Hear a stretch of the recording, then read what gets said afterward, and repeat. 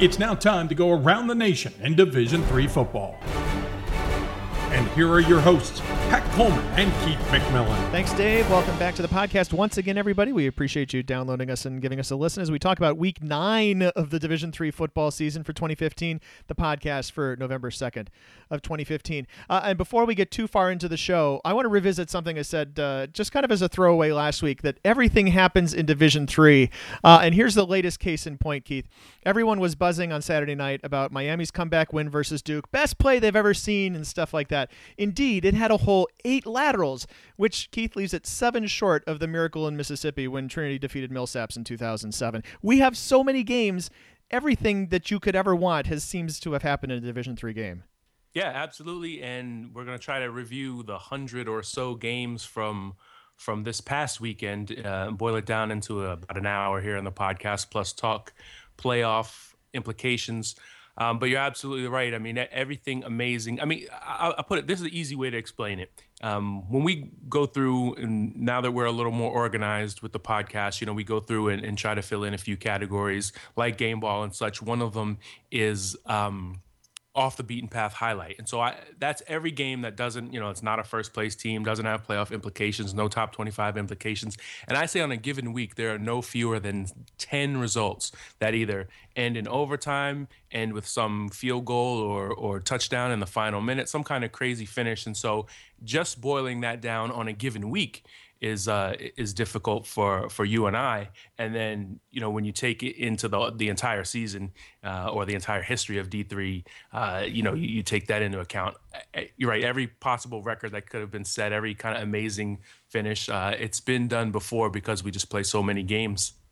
Indeed we do, and we played a lot of big games. We play about 1,200 games in the course of a season, and it all comes down to the 31 games at the end of the season in the final 5 weeks. Those are the playoff games, which lead us to the Stag Bowl in Salem, Virginia. It will be Stag Bowl 43 on Friday night, which I believe is December 18th. I should actually mark that down. Friday night, December 18th is Stag Bowl 43 this season, but we have a couple of weeks of regular season left to go. We'll have a huge playoff selection debate, and then we'll have 5 rounds of playoffs, including that championship game. So for those of you who are new to the process, or for those of you who are not new to the process, we're going to be talking about the playoff basic structure here for a couple of minutes. There are some things that may have changed, or if it's a refresher for those of you who have been around, that's just fine. But we talk about some of these D3-centric terms like the pools and the AQs. The AQ is just short for automatic qualifier, which the rest of the world knows is an automatic bid. And there are 3 pools of teams that get broken down into the playoff scenario. First thing I'm going to tell you is, as much as Keith and I talk about the D3Football.com top 25, and we think it's a very good measure of how teams stack up relative to each other, the NCAA doesn't care. It's not part of their selection process. And over the course of the last 16 years that we've been following very closely, 17 years that we've been following the selection process, and the 13 years or so that we've had a top 25 poll of our own, we've finally just kind of come to accept that some of the teams that are highly ranked in our poll just aren't going to get a good shot at an at-large bid. So Keith and I may not have the sense of outrage that you might want us to. Perhaps the folks in Indianapolis have just beaten us down into submission over these sorts of things, but it is kind of the way it is. As much as Keith, we still get this on Selection Sunday, people blaming us for not putting their team in. I would love to have that power. Keith, are you available Sure. on Selection Sunday to do that? Yeah, me, you, and Wally Wabash can get together and hash this thing out pretty quickly. In fact, you guys, you will get together and project a bracket. Usually it's about 30, 31 and a half projections, correct? Yeah, that's about right. So I mean, in all honesty, we could put together the playoffs, and if they gave us free reign with the budget, we wouldn't, we'd do it a little differently than they do it because we wouldn't have the travel restrictions in place. As Pat said, the top 25 hours has no bearing in the matter. What you'll need to familiarize yourself with this coming week on Wednesday, November 4th, and again on Wednesday, November 11th, and then on Selection Saturday night / Sunday, the 15th, is the NCAA's regional rankings. Those are the rankings you'll need to be concerned with at this point. There's a committee in each region made up of coaches, ADs, people who are actually in the game, who will rank 10 teams in each of the 4 regions.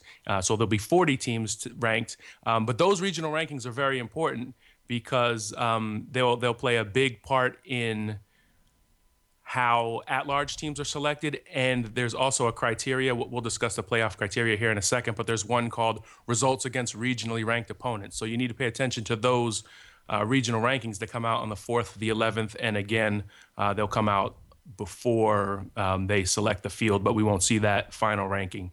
Those are important because one of the playoff criteria is basically, to put in layman's terms, wins against other really good teams. So there's 25 automatic bids for our 32-team field. So, first of all, remember that locks up 25 over 32. I get my my 8th grader in here to help me out with that. But basically, that is 78% of the playoff field already accounted for. There's no decisions going into that. When you're looking at the bracket as a newbie and thinking, why is this 7-3 team in the playoffs? Because they got an automatic bid, just like every other sport at every other level of the NCAA that people are familiar with.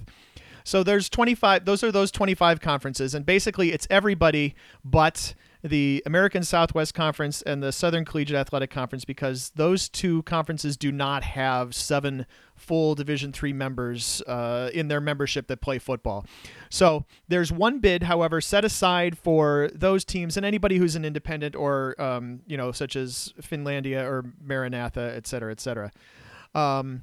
That is called Pool B. That is the ones that are set aside for non-automatic qualification conferences. So when we've been talking about the teams in Texas really chasing this one Pool B bid over the course of the past few weeks, this is what we're talking about. There's that one spot set aside just for them. Nobody else can have access to that one bid.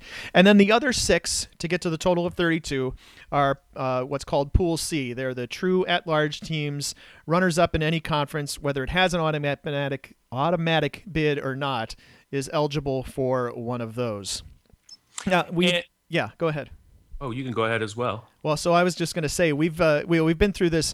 We went through this long period decades ago now, where it was just a 16-team playoff, and then we had 28 teams of playoffs for a few years. And starting about a decade ago, we got up to a 32-team playoff, and we're basically locked in at that size. The NCAA membership, the Division III members who make these sorts of rules, are just not going to let it get any bigger because it's so difficult to add yet another entire week of playoffs. So we already have a 5-week playoff, which is larger than any other football playoff. It's larger than any other Division III playoff in any sport. So we have to be, unfortunately, we have to be pretty happy we have the 32.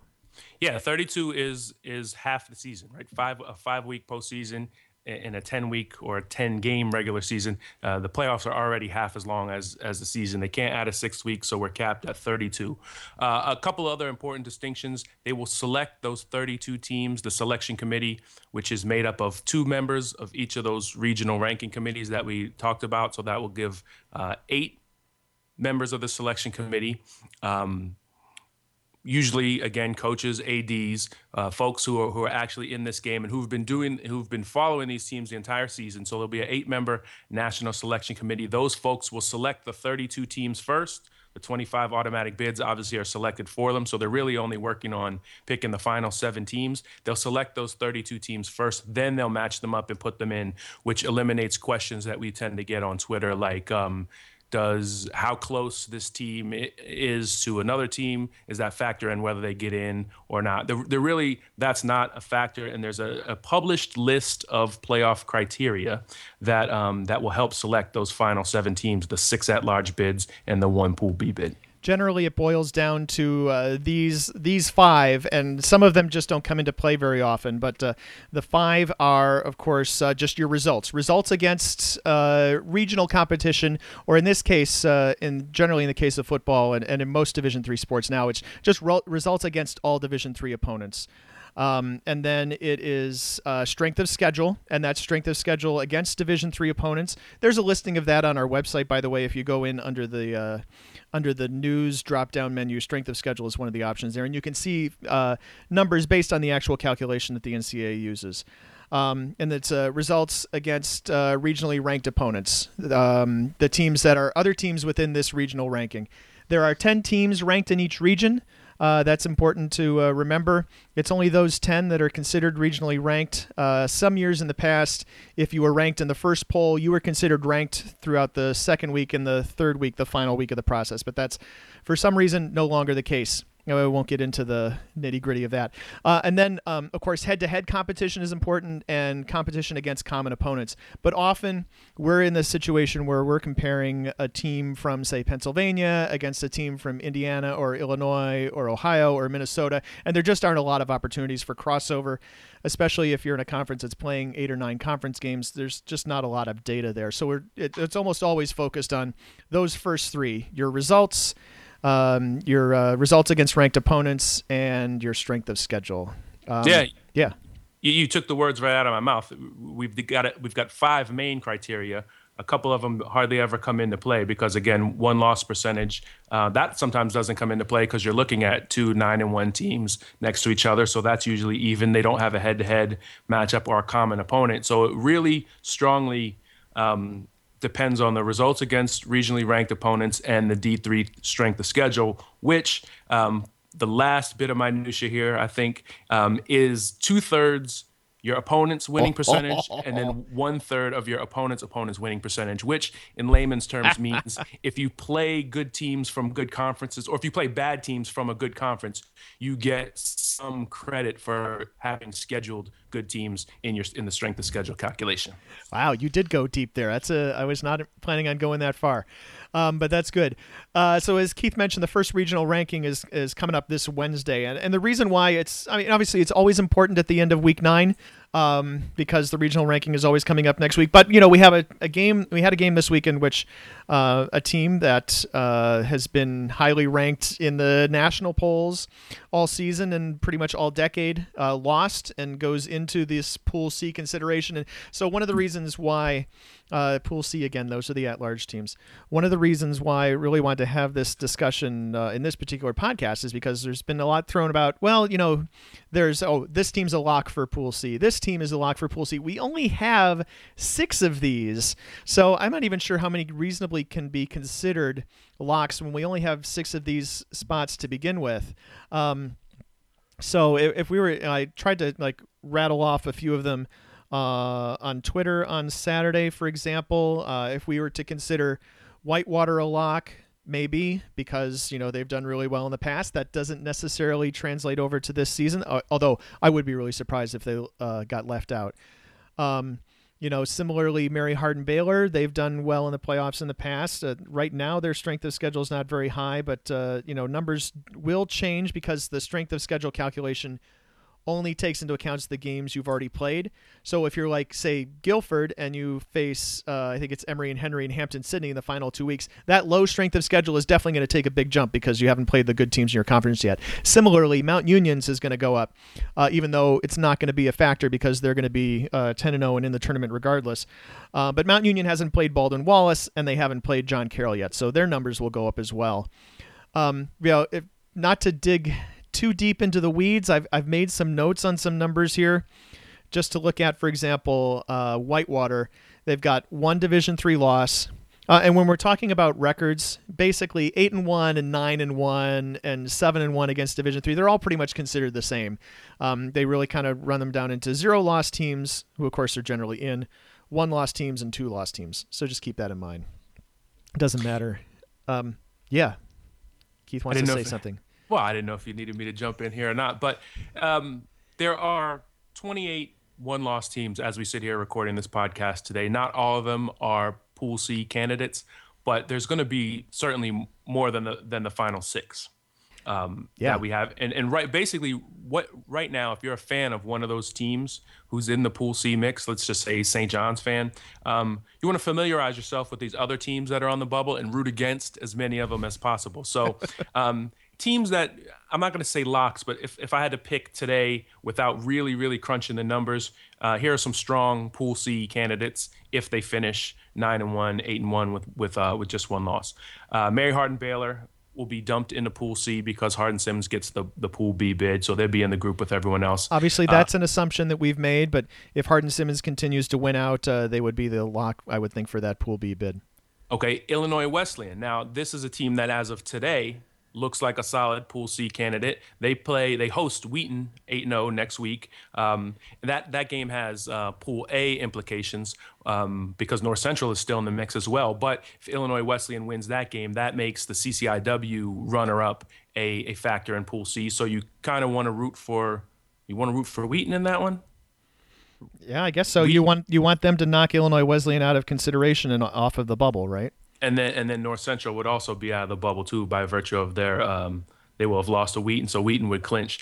If Illinois Wesleyan wins that, it brings a Pool C team in that wouldn't otherwise be in. So if you're a Guilford fan or Case Western or whatever, you want to see that CCIW result break your way. So UMHB, potentially Illinois Wesleyan. Wartburg is a strong Pool C candidate right now. They're stuck behind Dubuque in Iowa in for their conference race, but they're 7-1 overall. St. John's is probably the strongest maybe of all of them. Because they're behind St. Thomas, who's 8-0, but they're 7-1, 5-1. But the Johnnies still have to play Bethel here in the final couple of weeks. There's some other big MIAC games as well, so that could shake things up. Whitworth is another one. I don't know how strong. I don't think Whitworth's schedule is very strong, but they're 7-1, stuck behind Linfield in a very strong conference. They may shake out as a pretty solid one. And of course, Wisconsin Whitewater behind Wisconsin Oshkosh. That would be a solid Pool C selection as of today, which would leave here are just a few teams that are currently 7-1, and right now, the path for them in Pool C may not be very wide open. Guilford, Case Western Reserve, which still has a chance to beat Thomas More and be the Pool A team, but right now we count them behind Thomas More. DePauw, they have Wabash in Week 11. Whoever shakes out in the MAC. Stevenson, Albright, Del Val, all 7-1 right now. One of them is going to be an automatic qualifier. The other two may end up on the bubble. They don't all play each other. Albright and Stevenson play this week, but all the rest of them, it's not like they're guaranteed to knock each other out. Moravian, 7-1, already lost to Johns Hopkins. They're still on the bubble here. I think that's about the strongest of them. Did I say Guilford already? You did. Yep. Not counting John Carroll because they still have to play Mount Union. I'm going to assume a loss there, but that's a game that Pool C folks would want to root against because if John Carroll somehow beats Mount Union, then just as Mary Hardin, Baylor, and Whitewater are now in the Pool C mix, Mount Union would be in that case as well. Basically, if you're a fan of a team that definitely needs to get an at-large bid, you want to root for all the favorites in all of the conferences. You want to root for Wabash to beat DePauw in the Monon Bell game, for example. So as Keith mentioned, Wabash doesn't get thrown into the at-large pool because Wabash would fare pretty well there, I would think. You would want to root for Guilford to pick up another loss here in the course of the next few weeks, unless, of course, you are a Guilford fan, in which case you want to root for a win and then root for other teams to lose. Keith, you mentioned Whitworth's at-large status. They do have one loss, obviously. They have a pretty good strength of schedule now, but they haven't played Willamette yet, and they haven't played Lewis and Clark, and those teams are a combined 2-12, so Whitworth's strength of schedule is going to go down. Wartburg, you mentioned. Wartburg's strength of schedule right now is not very good. You mentioned St. John's being one of the best teams on the board. St. John's beat Dubuque, and of course Wartburg, as we know, lost to Dubuque. So that's gonna make sure that Wartburg is at least behind St. John's and maybe some other teams as well. They finished with Simpson and Loris, and those teams are a combined 7-9 right now. So that's going to be pretty much a wash for Wartburg in terms of strength of schedule. They would be the classic, Keith, the classic one-loss team that hasn't beaten anybody who's regionally ranked and has a very vanilla strength of schedule. It'd be interesting to see how they fare on Selection Sunday if they are indeed in the at-large pool. Well, there are actually a few more, too, that are a little further down the list that could end up in this group. Olivet, we talked about if Albion clinches. Rose-Hulman right now, 7-1, stuck behind Franklin. No chance to play them later in play their way in. So that could be there are going to be some teams that maybe finish this thing 9-1 and don't have a really strong case because they haven't played many regionally ranked opponents. The flip side of it is someone like St. John's. This is where you'd want to watch those regional rankings that come out on Wednesday, because a team like Dubuque, which is right now in the lead in its conference, but not necessarily a top 25 team, may not be a regionally ranked team. But if they are regionally ranked, that helps St. John's, who beat them early in the year. That helps Wisconsin Platteville, who beat them earlier in the year. So, and that also would help Wartburg, because even though Wartburg didn't beat Dubuque, just having a result, and that's the way the criteria is specifically worded, a result against regionally ranked opponents. We tend to consider one loss against a good team better than not having played a good team at all. Like I said earlier, there end up being 10 teams in each of these 4 regional rankings, obviously East, North, South, and West, based on how the Division III football landscape is broken out. I tried earlier this afternoon to kind of jot down who could be ranked in the West, and here's why this sort of thing is important. If you figure there's 5 teams, probably 6, 7, or 8 even, that are definitely going to be ranked. Linfield will be ranked, St. Thomas, UW Oshkosh, and then St. John's and Whitewater, and then I would presume Platteville, probably Whitworth, maybe St. Norbert, because they're undefeated, even though their schedule's not that great. And then Dubuque, possibly, because they've beaten Wartburg, and their losses are to regionally ranked opponents. That would help them. And then Laverne is a possibility. They're the one-loss team that leads the SCIAC. Or if Wartburg is ranked, is kind of dovetailing on what Keith mentioned, that definitely helps a team like Dubuque move higher up in the rankings. If Concordia is ranked, that helps a team such as St. John's or somebody else who has beaten or played Concordia Moorhead. And so, the fact that we can't even necessarily know on Selection Sunday who those 10 teams are that are ranked in a particular region makes it really difficult to then project out, because that can have a ramification all across the entire selection process, because you're comparing the best team from the West against the best teams from the East, North, and South. And, if the West team has a game against a regionally ranked team that we don't think is a regionally ranked team, that makes the whole thing really difficult to project, and that we have that discussion pretty much every year. I'll say one other thing too. We've kind of talked about this in somewhat generic terms, but also there will be more specific breakdowns of the playoff process, and legitimate as much as a projection can be, more legitimate, at least more fully thought through projections as we get closer to Selection Sunday.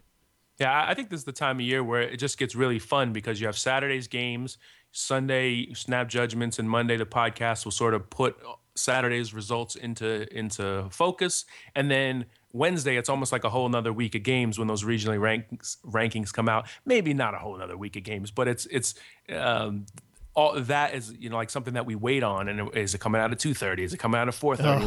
When it comes out. The reactions, on Twitter and on the message boards and all that, kind of fire up a little bit, because these regional rankings are really important as far as playoff criteria go, and there's so much trickle down from them and from the results on Saturday that it gives us all Wednesday night, Thursday, Friday to kind of break it down and then turn forward to the next week's games. Don't get me started about the whole, we can't tell you exactly what hour they might come out on Wednesday, but watch us on Twitter at D3 Football. Keep an eye on the website, because we'll have the rankings as soon as we can possibly get them up on any particular Wednesday afternoon. That is one of the things we definitely focus on. And 6 at-large teams doesn't sound like a lot out of a pool of basically 26 plus conferences, but this is actually not the smallest it's been. A couple of times, even in the 32-team playoffs, we've had just 5 of these at-large bids. That's happened twice, as recently as 2013. So it could be worse. It might get worse over the course of the next few years with some of the changes to conference affiliation coming around, but We'll burn those bridges when we come to them sometime in 2017, 2018, 2019. But Keith, last thing I'll say on my soapbox about this sort of thing is I also see a lot of people talking about, well, why does this conference deserve an automatic bid? And in all honesty, I think I do not have a problem with every conference that qualifies, that has the 7 teams, getting an automatic bid. First of all, what are these conferences going to have to shoot for? How do we get them to get better? Would they be pushing away the opportunity to take on better competition in the hopes that they might go 10-0 in one of their bottom 5 leagues and try to get in the playoffs that way? As far as we can tell, has not been a situation in this entire 16 plus years of this where we've left a team out that could win the national championship. Mount Union and Whitewater have kind of taken care of that for us. They've been so dominant for so many of those years that it's hard to fathom a team that didn't get in having an opportunity to beat them. But I think we're getting all of the national championship contenders into the field. That's what I'm getting at, and I do not have a problem with letting the champions of every conference have an opportunity to play in Week 12. Yeah, I mean, sure. The deal is access. You want all the conferences to have, and therefore all the teams to be able to win their way into the playoffs on the field, to not have to depend on the regional rankings or some other subjective ranking or the pollsters to get in, which is things folks have hated about college football for years. D3 fixed that a long time ago, back in 1999, and it's worked out pretty well. Now, we have had situations where the third place team in a very tough WIAC or CCIW doesn't have a route to get in because there are so many automatic bids across the country that there are only 6 Pool C bids, and those are the breaks. But the argument for that team is, well, you had a chance. If you finished third in your own conference, what's the chances you were going to win the national championship, right? You had your chance to get in by winning your conference. So the deal is access for everyone, and that kind of ensures fairness because there's no team in the country that starts the season without a legitimate way to get into the postseason.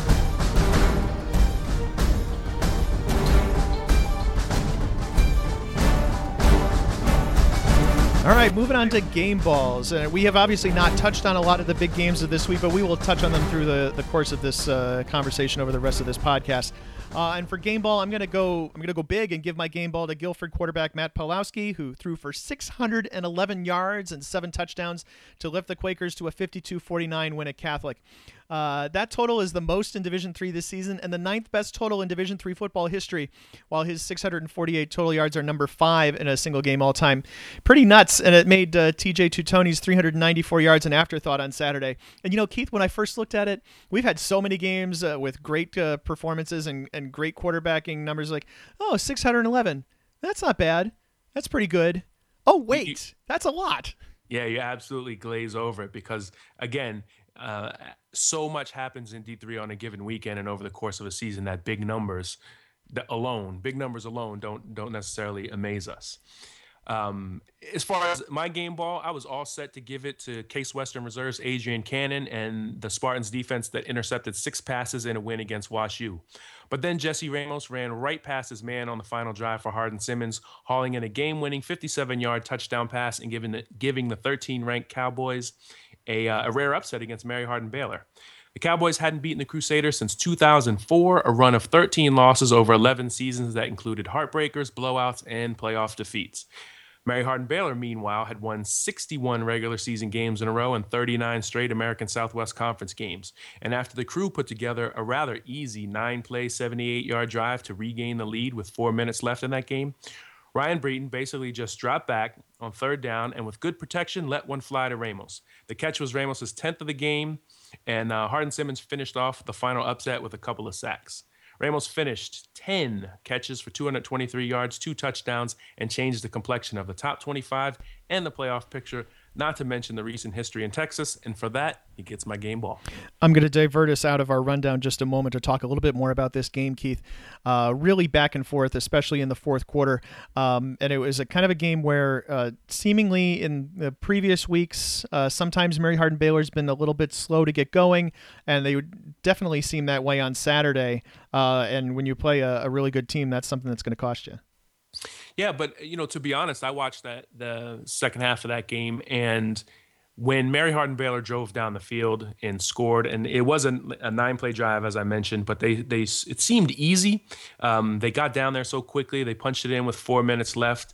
Hardin Simmons had basically taken a 3-point lead and was hoping that would hold up, or hoping to at least force Mary Hardin Baylor to kick a field goal. Mary Hardin Baylor just right down the field, went up 26-22, And I kind of thought that was it for Hardin Simmons, that they'd missed their chance. And they came back 3 plays later and hit a shot to Ramos. And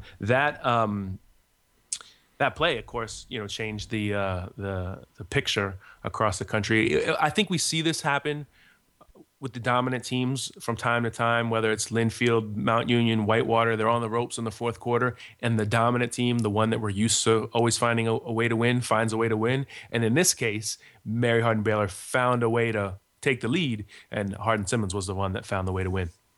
And I do want to point out here a special note to all the listeners. So Keith bypassed the cornerback with 3 picks for the wide receiver who ran right past the defensive back. So he's serious. True respect in his game ball right there. Let's see. My team on the rise in the poll. Certainly an interesting week in the poll in that there were obviously a significant number of teams who moved up thanks to Mary Hardin Baylor losing. Honestly, I was kind of guilty myself of hanging on to the Crew too long and just automatically penciling them into that number 3 spot on my ballot, even though they showed signs of, who knows, the stuff I was talking about a couple of minutes ago. But that win gives either Wesley or Oshkosh a chance to get into the top 3. We're recording this on Sunday afternoon, so the voting is still open. It's kind of too close to call as to which team that's going to be, but it's going to be one of them. Meanwhile, I think it's notable as to who's not going to get into the top 10 because of that, and neither Johns Hopkins or Thomas More is going to move into the top 10 because Hardin Simmons passed them, and Mary Hardin Baylor did not fall behind them. They stayed ahead of them. Sure. I actually think St. Thomas should be on voters' minds for that number 3 spot as well. They played a strong schedule. Wesley has 5 results against teams with winning records, which is pretty good. And of course, Oshkosh has had a great season as well. And yeah, you had to figure out where do you want to drop Mary Hardin Baylor to, and that was part of the thinking that voters had to do on Saturday night, Sunday morning. I didn't find the movement on the top 10 to be nearly as difficult to suss out as the teams below number 15 on my ballot. I rearranged the top 10. Hardin Simmons floated to number 7. Mary Hardin Baylor dropped to 10. 1 spot behind St. John's, 1 ahead of Wabash. I had North Central and Illinois Wesleyan 15 and 16 on my ballot last week. But the margin in that game, it was 33-15, meant I couldn't keep them side by side. So on my ballot, there's a huge drop-off at 15, between 15 and 16, that ultimately ended up with my putting Washington and Lee, a team I somewhat disparaged on this very podcast a few weeks ago after seeing them live. I put them at 16. Texas Lutheran also has 4 results against teams with winning records. St. Lawrence has 5. So those were my next 2 teams. And those teams were more risers because someone had to fill the spots on the ballot vacated by Salisbury, Illinois Wesleyan, Cortland State, and Concordia Moorhead, who each were between 16 and 20 for me, and they each lost on Saturday. So it's another reminder that sometimes the poll isn't so much a reflection of what just happened that past week as it is an encapsulation of all the circumstances this season to date. Yeah, and talking about teams taking a fall, I was kind of struggling to figure out who to talk about here. I don't like to point out the obvious ones, and obviously Mary Hardin Baylor falls from number 3 overall last week to what's looking like it's going to be number 10. You talked about the drop-off at the bottom of your ballot, and mine is pretty similar. It's exactly at the same spot, and I'm not voting for teams such as John Carroll and Wartburg, and I wasn't going to vote for Illinois Wesleyan unless they won on Saturday. I actually had not had them on my ballot at all, even at 7-0. So my number 16 is similar to yours, actually. I have St. Lawrence there, and W&L isn't too far behind. I've kind of a motley group of teams in my 16 to 25 range. In a sense, the teams that have fallen off of my ballot actually fell off previously, sometimes even weeks ago. And along those same lines, for my team that'll take a fall, I tried to hang on to Cortland State in the top 25 as a show of respect for the strength of the Empire 8, but I could no longer do it. Interestingly, the Red Dragons' 42-28 loss came against Morrisville State, which beat St. Lawrence 28-20 back in week 1. Cortland was number 19 on my ballot last week, and St. Lawrence slotted in at 18 this week. One could certainly make a case for the Red Dragons as playing one of the only schedules in D3 without an easy week, as every one of their opponents is currently 500 or better, except Hartwick, which is 3-5, mostly because every other Empire 8 team is 500 or better, and someone has to lose those faceoffs. The Hawks, by the way, just beat Buffalo State 41-30 on Saturday. So Cortland is 7-2 with 2 losses in the past 4 weeks and multiple weeks before that where it barely survived. Maybe a voter could make a case for a 6-2 Alfred, but I just can't find an Empire 8 team I feel is top 25 worthy, even though 8 teams in that conference are pretty darn good. I know I keep saying that on each podcast, but I feel like it's such an unprecedented thing that it deserves the repeated recognition. A lot of discussion this week on our message board and maybe in the week prior, Keith, about the Empire 8. Is it just balanced, or is it really, really good and balanced? I think maybe both you and I fall on the really good and yet balanced side. And I think there's some people who just feel like if you don't have a top 25 team, if you don't have one team you can point to clearly at the top, which is the best team in the league, that league just can't be considered good. Yeah, I feel like the exact opposite, that some teams float up pretty high because the lack of competition or the lack of a obvious contender in their league. A good example is Mount Union, Johns Hopkins some years, but this year they seem to have like 3 or 4 teams that are giving them a good push. Hobart had done that for many years in the Liberty League until this year. They're changing in that league. I think a lot of times we vote for teams that are 7-1, 8-0 because they're 7-1, 8-0, or 6-1 or whatever week we're voting. And it's important to take into the strength of who they played. But after 2 or 3 losses, you do have to kind of give the respect to the teams that are getting it done every week. Someone who won't take a fall is North Central. I'm not sure how many times I saw on Twitter or on the message board or on the comments on the top 25 ranking page itself questions about why there was a 4-3 team in the top 25. All you have to do is click on the name or tap on it if you're on your phone. See who they've played, folks. All of those questions, North Central made those questions moot with their win against Illinois Wesleyan on Saturday. Yeah, and not only that, it's who they've played, how often, and what the margin in those games were. They have 5 results against winning teams. They're 2-3 in those games, but Platteville needed overtime to beat them. Platteville's ranked. Wesley needed a 2-point conversion with 7 seconds left to beat them. Wesley, of course, is in the top 5, and Wheaton beat them 17-9, and then they have a win now over a team that was top 25 in Illinois Wesleyan. That's a very heavily beaten path. Let's move off of that. And off the beaten path, my highlight for this week is from Northfield, Minnesota, where Hamlin and St. Olaf played an exciting game far from the MIAC leaders, one in which the lead changed hands several times and wasn't settled until freshman quarterback Justice Spriggs hit Jamian Mays for a 20-yard touchdown pass with 20 seconds left, and Cale Werdeman hit the extra point for the 31-30 win. Hamlin is trying to be at least the best of the bottom 3 in the MIAC, and with Augsburg and Carleton still left on the schedule this season, Hamlin could still finish 500 for the first time. I have that here somewhere. It was not on the website. They have not been 500 or better since 99 when we started. Here we go. 1997, when current coach Chad Rogaszewski was a senior running back for the Pipers. By the way, the Pipers won this game without leading rusher Austin Duncan, who did not play on Saturday. My off-the-beaten-path highlight, there are actually 2, imagine that, 2 North Coast games, neither involving Wabash or Wittenberg, that I thought deserved some shine here. Worcester had lost 5 in a row and was headed for 6 when Kenyon took a 2-touchdown lead halfway through the 4th quarter. But the Scots staged an amazing rally behind QB Gary Muntean. I hope I'm saying his name right. Could be Muntean. After he completed a 2nd and 16 pass for 22 yards that started the rally.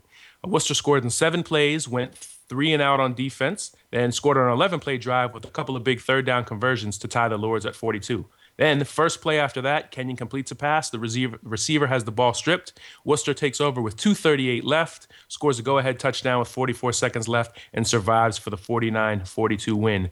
Meantime, one-loss Denison, again, North Coast game, they kicked a field goal to take a 1-point lead on one-loss DePauw with 1:43 to go. DePauw converts a 4th and 4 while driving into field goal range, and Marco Adams connects from 42 for the game-winning kick with 2.5 seconds left. The Tigers are now 7-1 and making it seem like this year's Monon Bell clash with Wabash won't be one where we throw the records out, because an at-large playoff bid could be on the line, as well as the NCAC title. I'll have one more NCAC game to bring up later, which is also similarly far from the beaten path, but I'll move on to most surprising result I'm going to go with Earlham taking Hanover to overtime on Saturday before falling 35-34. Not necessarily surprising that Earlham lost, but I'm going to just talk this through here. So in the middle of that game, Earlham actually became the team with the longest active losing streak in Division III, as the Quakers came in having lost 22 in a row, and Hamilton got itself off the schneid in a game that ended about 4:15 p.m. Eastern Time. So Earlham, they kicked off at 2:30. They had a chance to pass that ignominious mark off pretty quickly. In a season where the Quakers simply haven't been competitive pretty much the entire year, they scored with 5 seconds left in regulation and hit on a 2-point conversion to tie Hanover at 28-28. In overtime, they go first. They miss the extra point, and Hanover hits its PAT to win 35-34. But this game is also notable in that it contained Earlham's first lead of the season. Previously, the closest the Quakers had come was being tied midway through the second quarter. So Nick Johnson started his first year as head coach there really behind the 8 ball with a really long losing streak and a very short roster. But who knows? Perhaps this is a spot where that turnaround for that program will begin. Well, there were a handful of surprising results on Saturday, not just that one, Pat. Christopher Newport whomping Salisbury 51-39 and holding the ball for 39 minutes. You know, Salisbury is a team you think would possess the ball for a long time in a game because they barely throw it. That was a big surprise. So was Puget Sound beating Pacific Lutheran 6-2. Well, I was waiting for your baseball score joke, but yeah, not this time. The weather was pretty rough in the Pacific Northwest on Saturday, so maybe that excuses the 6-2 score. But probably the biggest surprises weren't in games where I was surprised by who won, but just by the margin. Widener 48, Lycoming 7 in a game that many years has been one to decide the MAC title. St. John Fisher 34, Ithaca 0 in a game that many years has been one to decide the Empire 8. We knew Ithaca was up and down on offense, but the shutout was surprising. Yeah, it's more than a decade since the Bombers have been shut out. Yeah. Dubuque 42, Loris 7. I mean, that Loris offense had been on fire, and the Spartans held it to 218 yards. And after seeing St. John's and Platteville in the season's early going, not to mention Wartburg in the conference schedule, facing that Duhawks attack wasn't all that daunting, apparently, for the Spartans. And one more margin of victory that was surprising on Saturday was in the Albion Olivet game, a clash that was, supposed to decide and pretty much has decided the MIAA. It just wasn't very close. That Dubuque Loris game, it's a crosstown rivalry. I think that's called the Spartan Key game or something like that. But that doesn't even matter. The two Division III schools in the city of Dubuque and University of Dubuque has now had it on Loris for quite a few years. Loris had come in with a chance to get into the driver's seat in the Iowa Conference standings, and Dubuque completely slammed the door on that one. Stat of the week. This is the other example of the everything happens in Division III, is that Puget Sound Pacific Lutheran game that Keith mentioned a minute ago. Or if you prefer the PLU UPS game or the Ploops game or the UPSPLU game, whatever you want to call it. Regardless, PLU takes a 2-0 lead on a safety early in the second quarter and holds that lead until Puget Sound scored with 4:25 left to win 6-2. The NCAA doesn't track a record for lowest score in a non-shutout in a Division III game, but we didn't find any games, any scores lower than that since 1999. However, even this odd score has happened at least 3 other times in the past 16 years, most recently in 2008 when Westminster of Pennsylvania beat Allegheny. Really, everything does happen in Division III. Yeah, and to further that, if you're a fan of just being a numbers geek, and there was a 6-2 game on Saturday, there was also a 62-2 game. That's I think true. Wittenberg and Oberlin? Yeah. Yeah. Wow. For my stat of the week, should I go 6 interceptions here? All right, I'm just kidding. Mount Union is dominating stats. They tend to make my eyes glaze over, not because they aren't amazing or worthy of recognition, but because there's nothing surprising or unexpected about them. But here's one that caught my eye. Mount Union senior defensive lineman Tom Lally had 2.5 sacks to tie the Raiders' career record with 31.5 and lead a unit that held Otterbein to 3 first downs and 46 total yards. For all the great defensive players who have come through the Purple Raiders program, from Vince Karras himself, who's now the coach, to B.J. Payne, Justin Stickley, Matt Kostelnik, Nick Driscoll, Matt Campbell, now a head coach in D1, Charles Diesel, Joe Millings, and James Herbert, that's a pretty impressive accomplishment for Lally. It happened in the Purple Raiders shutout number 5. That defense has surrendered only 31 points in 3 of the 8 games this season. The other 5 have been shutouts. Oh, and by the way, Mount Union won for the 750th time. It was their 101st win in a row in the regular season, 90th in a row at home, and they still haven't lost an OAC game since 2005. Their opponents do get more interesting next week as they close the season with 6-2 Baldwin Wallace and 6-2 John Carroll. And while we're mentioning sacks for stats of the week, I'm going to give shouts to the St. Thomas defense for having 8 against Concordia Moorhead, a feat made all the more amazing when you recognize that the Cobbers don't really like to throw that often. They only had 18 pass attempts in Saturday's game. One of the things about living in Minneapolis is that if I'm home and watching other games on the laptop, which I was because I really wanted to watch Hardin-Simmons, Mary Hardin-Baylor, I can also tune in on the radio, the St. Thomas game on the biggest radio station in the state. And I was listening to the final couple minutes of the first half.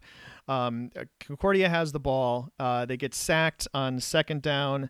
They get sacked on third down. St. Thomas calls a timeout to preserve clock with about 40 seconds left. And then the Concordia punter drops the snap. And St. Thomas is in the end zone like one play later. Just an amazing way, a couple of sacks kind of turned things around, made it useful to call that timeout, and then they got another 7 points on the board. And what I think was a 28-point second quarter, that's on the website. You guys can look at that and tell me if I'm wrong. Let's see. Other things we were wrong about. How about Triple Take, the spot where we go through our predictions from Friday morning and either give ourselves a pat on the back or a smack upside the head. And let's see, Keith, you picked the correct game of the week here, Hardin-Simmons, Mary Hardin-Baylor, but otherwise kind of all over the board. Hamlin won, but as we mentioned, not comfortably, needing that touchdown with 20 seconds left. Loris Dubuque was a 35-point margin and not surprisingly close. Case Western Reserve not particularly close to being upset, certainly not in the final 30 minutes, nor was WNL, which was Ryan's pick, and they were a 42-14 winner over Emory and Henry. Ryan took a flyer on Endicott, but missed just barely. The Gulls lost to Western New England 19-13, and let's see, WNE did improve to 8-0, but if Endicott, which fell to 3-5, had won and gotten itself into the playoff picture, or Western New England out of the coaches' top 25, that could have been Triple Take prediction of the year. Well, there were some good predictions, so please do check us out on Friday mornings because we'll miss badly. We'll also hit some. Keith, me, that's me. That is you. Pat and I, we each hit teams that could greatly improve their playoff chances with Albion and WNL. Ryan and I both picked the Battle of the Hardins. I don't think we call it that, but I decided to write that. Yeah, why not? Let's go with game that. Of the week. Let's go with that. Battle of the Hardins. Yeah, Mary Hardin-Baylor, Hardin-Simmons, hyphens in there too. That lived up to its billing, so we were both correct on game of the week. I also picked DePauw to remain on the playoff fringes, while Pat, you and Ryan, you barely missed with your picks. Frostburg State was a 15-6 loser to Rowan. They had been a one-loss team up until Saturday. And Gustavus actually led Bethel 24-20 late in the third quarter before losing 30-24. That was a decent pick by you, Pat, even though you missed it. And you did correctly pick number 20, Cortland State, to be upset, although in your pick you said Empire 8's kind of easy pickings for someone to lose because everyone in that conference beats everyone else. And 2 pats on the back for you, Pat, for calling the Finlandia win and making sure we mention the new program once each week. I am so good at lightning rounds! The Hancock, Michigan Chamber of Commerce thanks us once again. All right, lightning round. I'm going to start it off by highlighting a punter. That's Justin Foley of Bates, who punted 9 times and landed 7 of them inside the 20. That includes punts that landed at the 2 and 1 yard line. And the Bobcats definitely they needed all of that as they beat Colby by the score of 10-9. Yeah, and that's the first leg of the CBB rivalry for the 3 NESCAC schools in Maine. Leg, very nice. Staying in the NESCAC for the second week in a row, Williams has had a long string of dominance over a single opponent snapped. Last week it was Tufts winning at Williams for the first time since 1981, and this week Hamilton defeated Williams for the first time since 1996. The Continentals won at Williams for the first time since 1986, and they also won for the first time since the middle of 2012. They beat Bowdoin by 1 point on October 13th of that year, and they won by 3 against Williams on Saturday. Two teams and two coaches going in opposite directions, but Dave Murray definitely has Hamilton playing pretty well, especially considering their recent history. And the coaching carousel is already definitely starting to spin. A couple weeks ago, Howard Payne coach Roger Geis announced his retirement at the end of the season, and earlier this week it was Mark Matlack, the coach at Allegheny, who did the same. Neither of these has the impact of necessarily a Frank Beamer, but Matlack was surprisingly the winningest and longest tenured coach in Allegheny football history. That program, though, Keith, has fallen on such hard times. The Gators couldn't even get a win versus Hiram on Saturday for Matlack in his final home game, and the Terriers won that game 43-13. Yeah, ouch. Well, we've kind of hit this one earlier in the podcast, but this is my weekly reminder of how large Division III is. With 14 unbeaten teams remaining and just 28 more with one loss, that's 42 teams with 0 or 1 blemish on their records, vying for the 32 playoff spots and 25 slots in the top 25. And that doesn't include the 35 or 40 teams like North Central, which has 3 losses after playing an insane schedule, but remains ranked and in the hunt for their conference's automatic qualifier. So if you want to tweet at us this week, why does RPI, do they have a playoff shot at 6-2?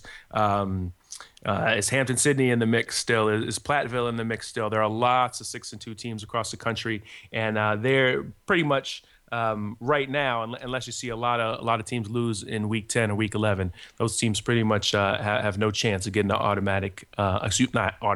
at-large bid. We have seen crazier things happen in the final couple of weeks, but right now it's a pretty strong Pool C field. There are just way more teams than there are spots for them in the playoffs. One last lightning round entry here. Carnegie Mellon might not be known for putting up huge scores, at least not in this decade or maybe the previous one, but the 73 points the Tartans scored Saturday versus Teal were the most Carnegie Mellon has scored since Carnegie Tech scored 88 in 1915, a century ago, in an 88-0 win versus Waynesburg.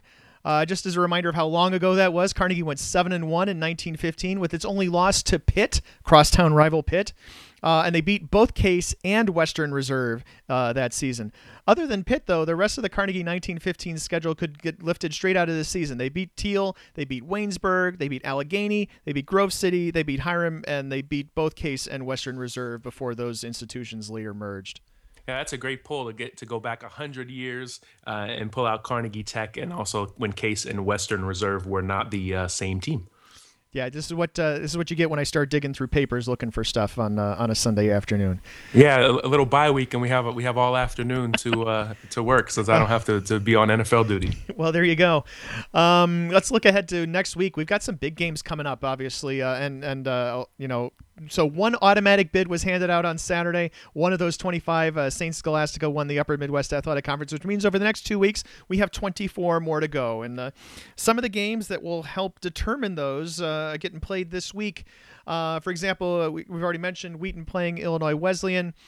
Salisbury is at Wesley. That's a game that's always been big. It's a big rivalry, the Route 13 rivalry, but this year with NJAC playoff considerations, not Empire 8 or ACFC or Pool B or anything else. And then also, Keith, this is a game that we would not really have spotlighted at the beginning of the year as having playoff implications, but Thomas More going to Case Western Reserve, and the PAC title's on the line here. Yeah, imagine that. Thomas More 9-0. They're haven't had a bye week yet, so they're a week ahead of everyone. Case Western Reserve is 7-1 and playing surprisingly well. I think you look at the PAC, you think it's Thomas More and W&J at the top, and then maybe somebody else, whether it's Waynesburg or whoever on a given season, maybe they emerge.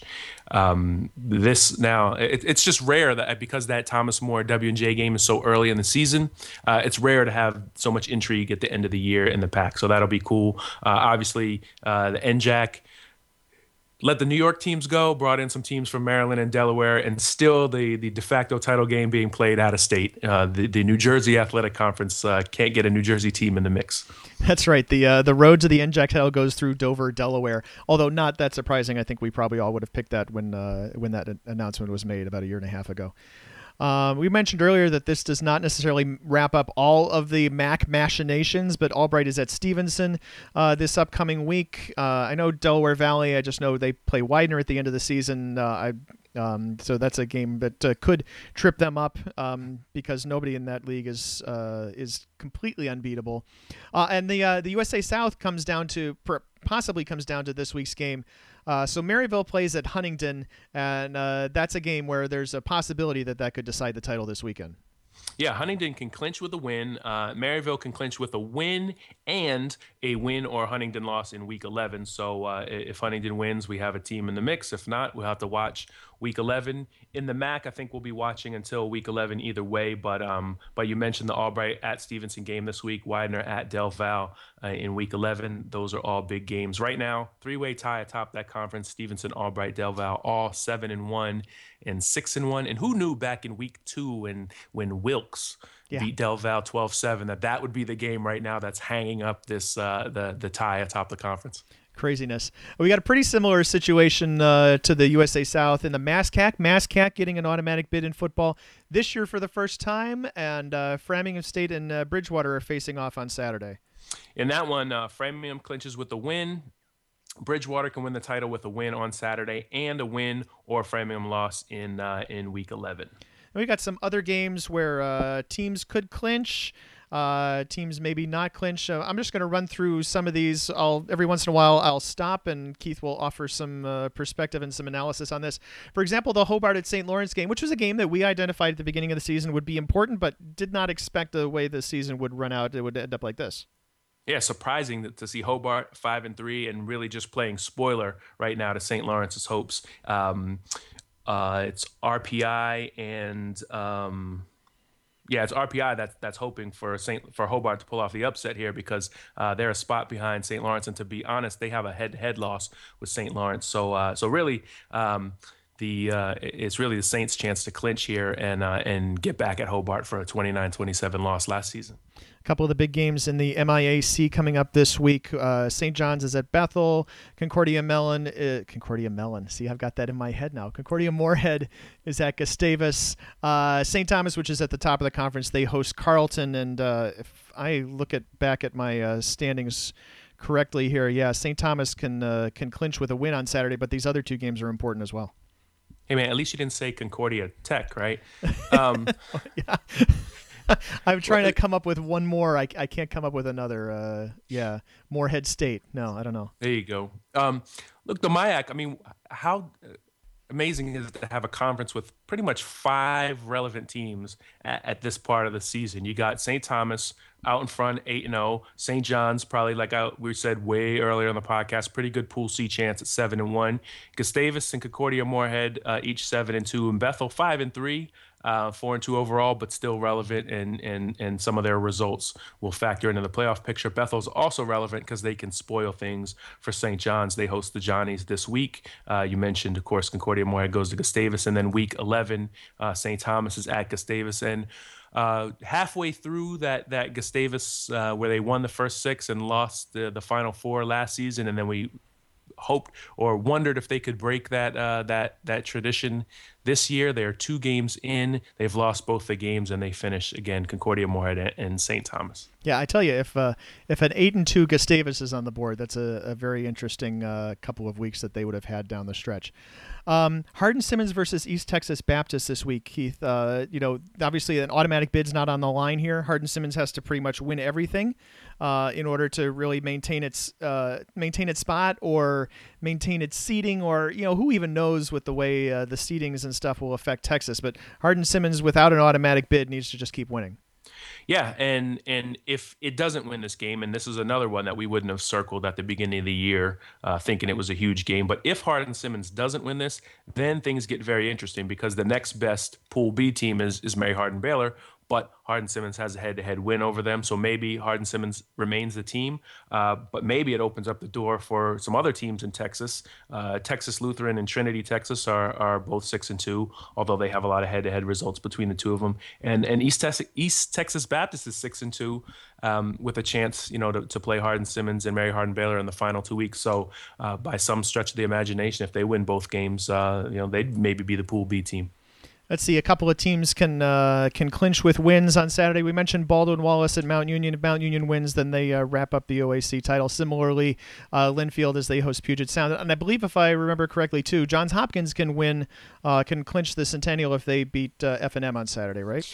Yeah, because the closest contender is Moravian. Hopkins already has a win over Moravian, and there just aren't enough games left in the season for Moravian to catch them if Hopkins wins on Saturday. And also, Moravian has a pretty tough Week 11 matchup with Muhlenberg, which is 6-2, I believe, at this point. But that rivalry has been not a very good one for several years now. The Lehigh River Valley game. I don't know if that's actually the name of it or just what I call it, but this year, at the very least, Moravian and Muhlenberg will make it interesting. Hopkins very likely to clinch this weekend. Franklin Marshall will have to play well.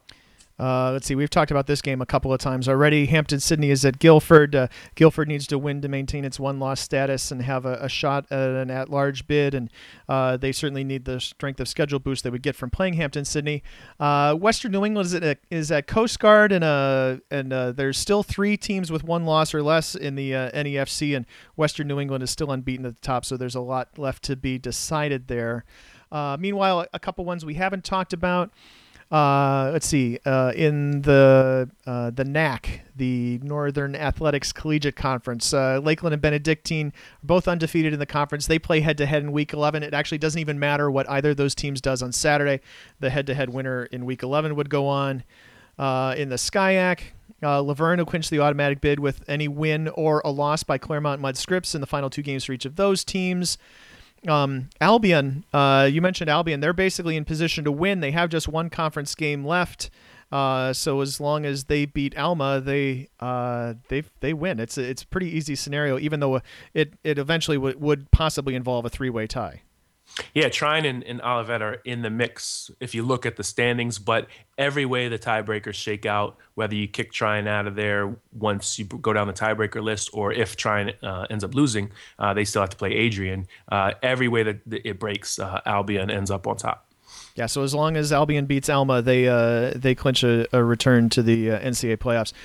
We talked about the USA South. We talked about the Upper Midwest Athletic Conference with St. Scholastica, and we have a title game pairing set for the Midwest Conference, where it will be St. Norbert hosting and representing the North Division, facing off against Monmouth. And again, it doesn't matter actually what either of those teams does on Saturday. They're both guaranteed to play for the Midwest Conference title, the only 12-team conference in Division III, and of course that means they get to play a title game. Yeah, they finally broke up the 16-team NEFC a few years ago, and they had a kind of cool Week 11 title game. But in the Midwest Conference, just like old times with Green Knights and Scots. And that was the Around the Nation podcast, number 140 for the week of November 2, 2015. Thanks for listening, and tune in for the rest of our coverage throughout the week.